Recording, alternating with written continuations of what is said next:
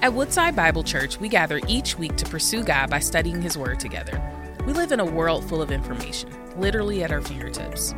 Among all the claims of truth in the world, it can be hard to separate fact from fiction. This is often the case when it comes to the Christian faith. Do we understand the truth of what we believe, and can we articulate it to others? In the Essentials, Why Truth Matters, we'll use the affirmations of the Apostles' Creed as a guide to teaching us the core doctrines of the Christian faith. Join us each week as we affirm the foundational truths of Christianity so we can stand on the bedrock of God's truth and share that good news with the world. I want to begin this morning by asking you a question. How many of you have thought, how many of you have considered, how many of you have pondered heaven this week? I mean, seriously.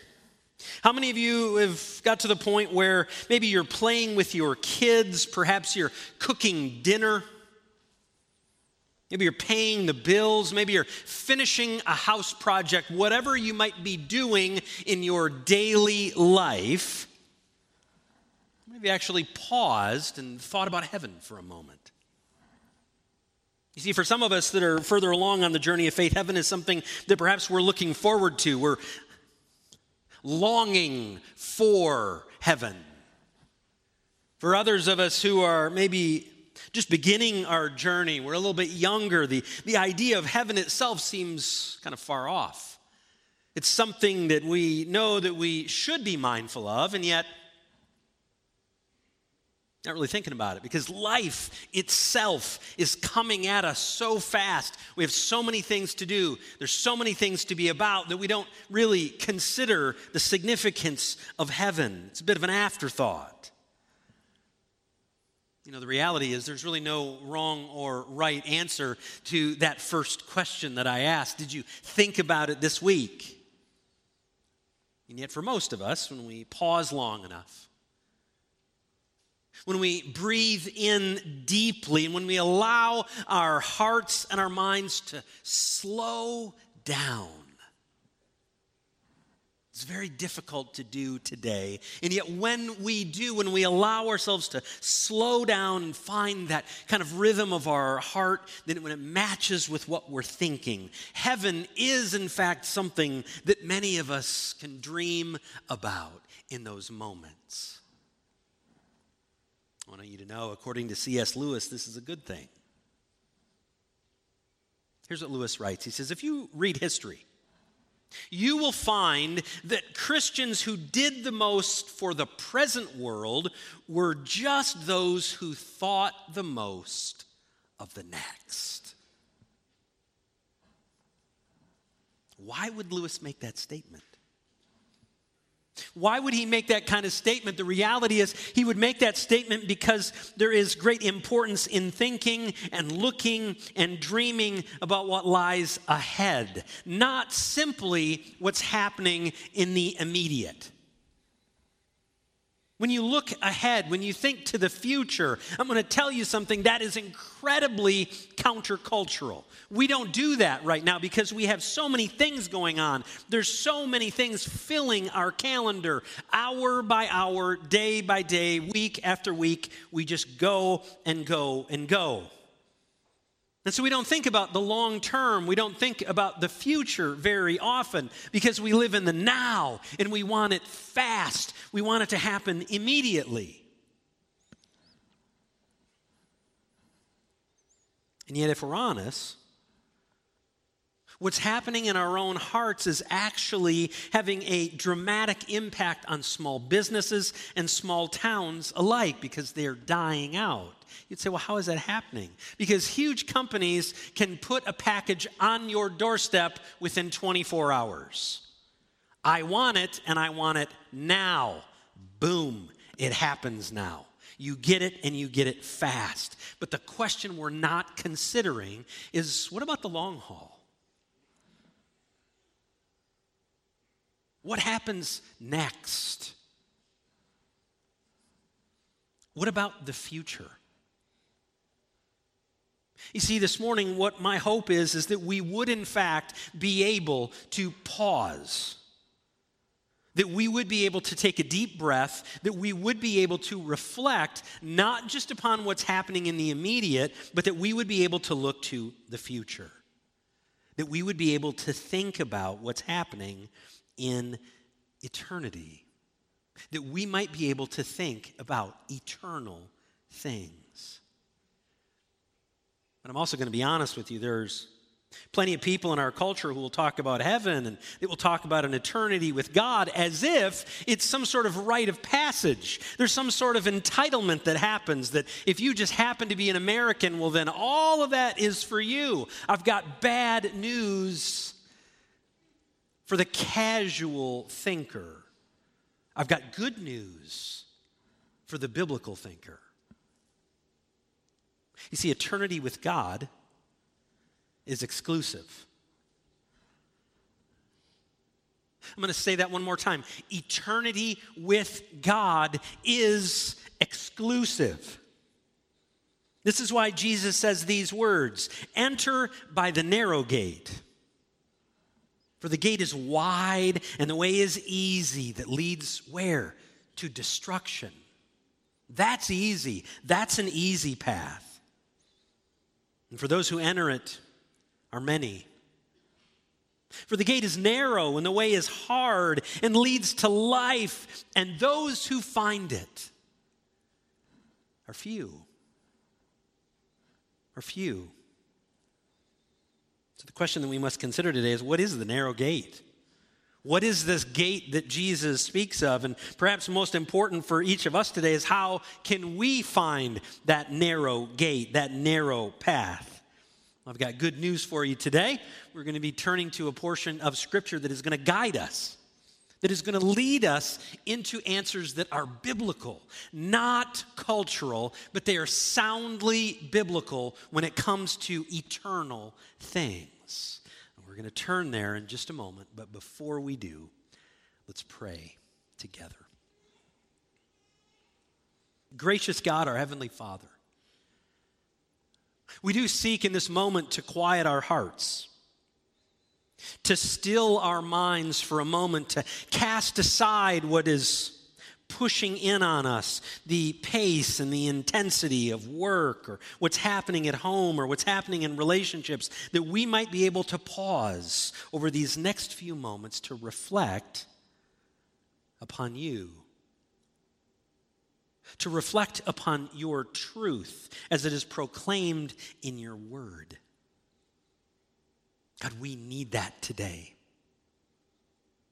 We feel the pressure, and yet we're longing for something, and the longing within our hearts is for you and for eternity. And so, God, would you meet with us in the truth of your word today? Through the power of your Holy Spirit, minister to us today. God, give us eyes to see the truth that's found in your word. Give us ears to hear this truth, and then humble, genuine hearts before you to not only receive this, but to live this truth in the week ahead. And we ask this in Jesus' name. Amen. Well, White Lake family, we have reached the final segment of our in-depth look at the Apostles' Creed. Now, today is part 9 of our sermon series. It's called The Essentials, Why Truth Matters. You've seen it on the screen behind me throughout this series. And when I say it's part 9, I do want to make just a quick aside and let you know that if you missed a week as we've unpacked the Apostles' Creed line by line by line, if you have missed a week, I want to encourage you to go to Spotify, go to iTunes, wherever you get your podcasts, you can download those sermons to stay up to speed on each week of the Apostles' Creed. I think this has been a very important series for us as a church family as we really wrap our minds around essential doctrine, core truths. And so if you missed one, I want to encourage you, go back and listen to those on those locations. Now, as we get to the end of the Creed, we are in week 9, so we are at the end of the Creed. And what we find is the final truth statement that reads, I believe in the resurrection of the body and the life everlasting. Now that I've told you what it is, want to ask you to do that thing we've done every week as we have gathered together. I want to affirm this final truth from the Apostles' Creed together. So let's affirm it. I believe in the resurrection of the body and the life everlasting. Amen. You see, this statement is going to serve as our guide today as we seek to align our beliefs with the historic Christian doctrine, the historic Christian faith. One of the things that I love most about our faith is that it has such a rich history.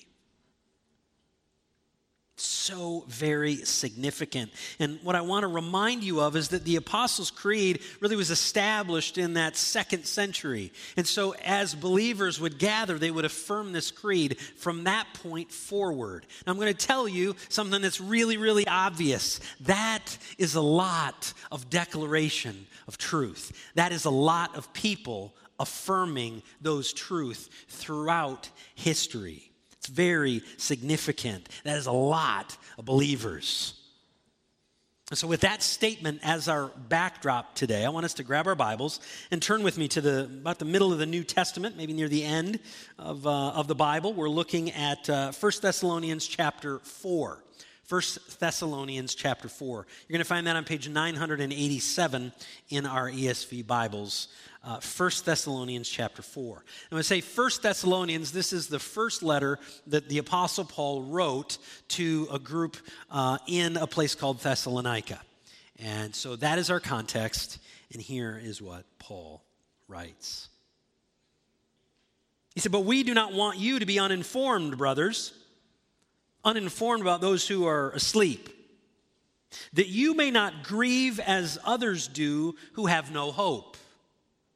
For since we believe that Jesus died and rose again, even so, through Jesus, God will bring with him those who have fallen asleep. For this we declare to you by a word from the Lord, that we who are alive, who are left until the coming of the Lord, will not precede those who have fallen asleep. For the Lord himself will descend from heaven with a cry of command, with the voice of an archangel, and with the sound of the trumpet of God. And the dead in Christ will rise first. And then we who are alive, who are left, will be caught up together with them in the clouds to meet the Lord in the air. And so we will always be with the Lord. Therefore, encourage one another with these words." You see, Paul had a hand in planting the church in Thessalonica. So he knows these people. He knows them well. What he understands is that there's some issues going on there. There's a measure of concern that is rising. And so he writes a letter to them. He's now moved on, and he is writing a letter to the believers in Corinth. And what is the concern? The concern is what happens after we die. This is why Paul says about those who are asleep. I don't mean who are asleep in the message right now. I mean those who are asleep. Asleep was used to describe a Christ follower who had died. Okay? So when we look at that text, it's a matter of who has passed from this life. And Paul wants his brothers and his sisters in faith to understand that they should not view death, that they should not view dying the same way as a non-believer does. Paul wants the believers to look at things completely differently. It's a different deal. Don't look at it the same. You see, his logic is simple. It's based upon biblical truth. Here's the biblical truth. Men, women, children who have repented of sin and placed their faith in Jesus have something that unbelievers simply do not have. That is hope beyond death. Why is that? I mean, Pastor, that could sound a little bit like wishful kind of religious thinking. It's just for the religious people. Well, look back at verse 14. Here's what Paul says. For since we believe that Jesus died and he rose again, even so, through Jesus, God will bring with him those who have fallen asleep. You see, it's because of our union with Christ by faith that we have resurrection hope. It's not by what we do. It's not by what we accomplish. It is by Jesus. Because Jesus was raised to life, those who are united with him in faith have hope beyond the grave. It's very straightforward. Now you might say, well, wait a second, Pastor, that could be taken out of context. It might just be one little line that he writes in one little letter to a church. Let's look at Romans chapter 6. He says, we were therefore buried with him, in order that just as Christ was raised from the dead by the glory of the Father, we too might walk in newness of life. Here it comes. For if we have been united with him in a death like his, we shall certainly be united with him in a resurrection like his. It is our union with Christ. This is the reality for all who have faith in Jesus. It is not based upon your works. It's not based upon anything you did. It's all about Jesus and what he did. Now, when I made that comment about being exclusive, I want to tie that together right here. You see, our culture tosses out these entitlements or these expectations, and this right here flies directly in the face of that. If we are united with Christ, that is why we have hope. It is rooted firmly in Jesus, in his life, his death, and his resurrection. That's why we can grieve with hope. And that's the first of three ways that followers of Jesus are to engage with the reality of resurrection. You and I, as believers in Christ, as God's people, we can grieve loss with hope. Now, let's get real here for a moment. Grieving, grief, that is not something that any one of us sign up for. Nobody wants to experience the pain of loss or the pain of grief. In fact, most of what we do in our lives is to push that away, is to move away from that. We do things to numb the pain of our reality because we know that that is around the corner. Pain and death and dying are, in fact, part of the human experience. As much as we'd like to run away from them, we can't. What changes everything, what changes absolutely everything, is our union with Christ by faith. You know, as a pastor, one of my responsibilities is to officiate or lead a memorial service or a funeral. And I will tell you, with great clarity, with great conviction, there is a massive difference when you perform a memorial service for an unbeliever or for a believer.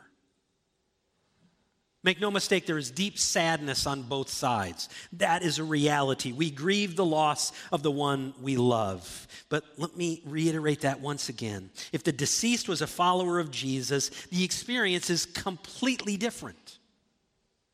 It's completely different. You might say, well, why? Well, the unbeliever, that's it. That's the end. There's no hope.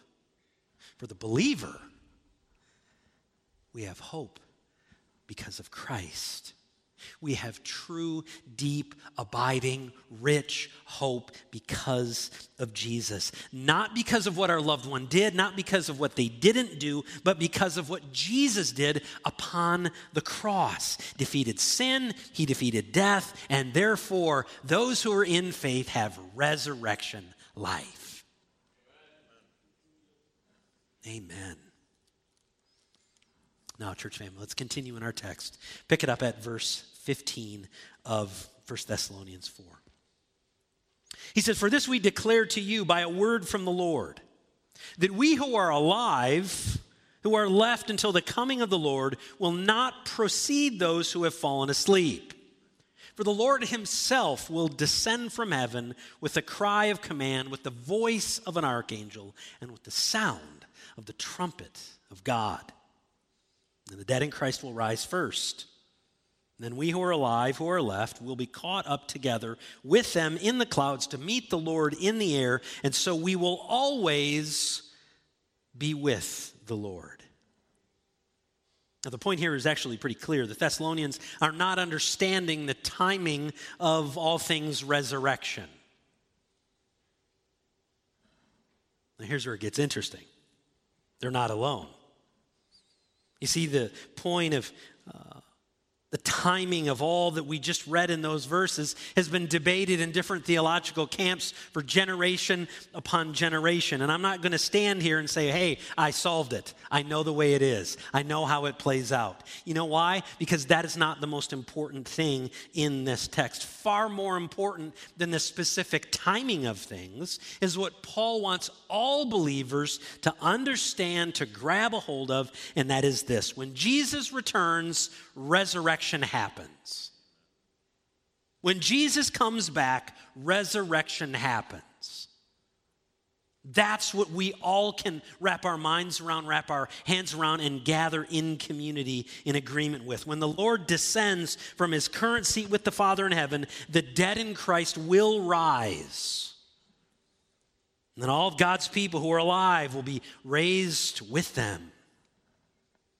Church, this helps us see the second way that believers can respond to the reality of the resurrection. We can anticipate Christ's return. God's people can eagerly anticipate the return of our Lord. Now, let me be clear about this. What we're talking about in Christ's return is a massive deal. It's huge. In fact, it is the ultimate big deal. It is the moment of all moments. It is the show of all shows. The moment when Christ returns, there will be nothing that compares to it. Now, I know many of you like the old Marvel movies. Those are cool. Don't compare. The fact is, we have no real context of wrapping our mind around how amazing this will be. So do you know what we do? We live in the day-to-day. We live in the routine. And what we do is then we consider what the next big thing for us is on our calendar. As we're getting nearer to the summer, I guarantee you many of you right now are thinking, well, Pastor, I am looking forward to being on the beach. Sand in my toes, sun, can't wait to get to the beach. Others of you guys in here are like, hey, I am looking forward to hitting the golf course with my buddies.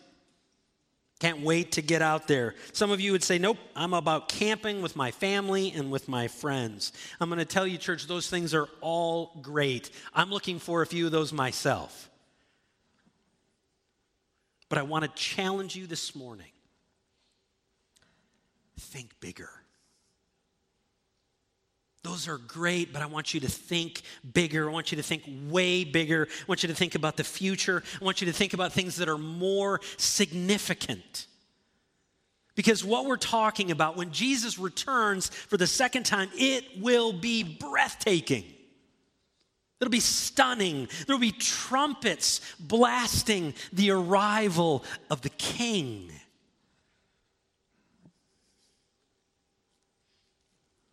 Church, do you think about the return of Jesus? We talked about thinking about our eternity, but do we think about the return of Jesus? Let me encourage you to say yes. Let's think about the return of Christ, because Jesus is coming for his people. Jesus is coming in victory and is coming to raise his people to eternal life. That's our God. I love the way one of my favorite authors, a guy by the name of Mark Buchanan, he describes the future of those who are in Christ. Listen to what he says. He says, our future, who we are becoming, where we are going, that matters more than our past. You see, our future has more power to define us than our past does. So, White Lake family, I want to encourage you today. Eagerly anticipate the return of our King. Eagerly anticipate it. Now, let's go back to the scriptures and find the final verse of today's text. 1 Thessalonians chapter 4, verse 18. Paul writes, "Therefore, encourage one another with these words." Simple yet profound statement Paul drops right there at the end of this little section of Scripture, and it is the importance of each other on the journey of faith towards eternity. Paul closes out this section of his letter with kind of this simple response, and basically it just says, "Believer, what I just told you about being united with Christ, that's true of you. And it's true of you. Let's remind each other of that reality. Be encouragers of one another. Support one another as we consider the significance of our future with Jesus." I love that. You see, it's because of our union with Christ that we actually have words to encourage each other. Words of hope. Words of resurrection. Words of a future. This helps us see the third way that believers can respond to the reality of the resurrection. You and I are called to comfort one another. God's people in communion, in community, are called to offer comfort to one another. You see, the best part of this truth is that when we consider eternal things, we actually have words to do that. Unlike our culture that just says, you know, they're in a better place. They're better off. Those words lack hope. They lack hope because they're not pointing people to the truth of Jesus. Instead, for us as Christ followers, we can actually speak words of encouragement. We can actually speak words of comfort. We can actually speak words that minister to our souls. We can speak words that remind us that Jesus has been raised. We can speak words that declare that Jesus is the resurrection and the life. We can speak words that remind each other that as we are united to Christ by faith, that we too will be raised with him when he returns. So if you are in Christ today, let me encourage you. That's your future. If you were here today and you would say, you know what, I'm not yet in Jesus, I don't know that I believe, well, maybe right here in this moment is the moment where you surrender. You'd say, that sounds amazing. I want to experience that. Well, here's how it begins. You recognize your need of him. You recognize your sinfulness, you recognize your brokenness, and what you do is you bring it to the cross and you repent of your sin. That means a 180-degree turn. You're living a life of sin, you turn from that, and instead you run to the cross. You run to Jesus, who died for you, that your sins might be forgiven, that you might experience his grace and his mercy and ultimately resurrection life. Friends, that is the gospel. That is the good news. That is the good news for all who believe in this life and in the life to come. So now, as we close, not only today's message, but also our series, I'd like us to do what we began the series with, and I'm going to ask you to go ahead and stand for this. I want us to affirm, to align our hearts with believers for centuries in the words of the Apostles' Creed. Let's proclaim it together. I believe in God, the Father Almighty, maker of heaven and earth. I believe in Jesus Christ, his only Son, our Lord, who was conceived by the Holy Spirit, born of the Virgin Mary. He suffered under Pontius Pilate, was crucified, died, and was buried. He descended to the dead. On the third day, he rose again from the dead. He ascended to heaven and is seated at the right hand of God the Father. From there, he will come to judge the living and the dead.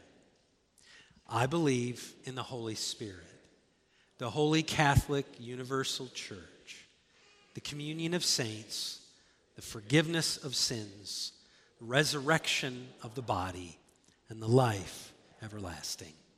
Amen. Amen. Thank you for joining us as we study God's Word together. We would love to hear how God is moving in your heart and get you connected into the Woodside Bible Church family. Head to woodsidebible.org/connect to introduce yourself today.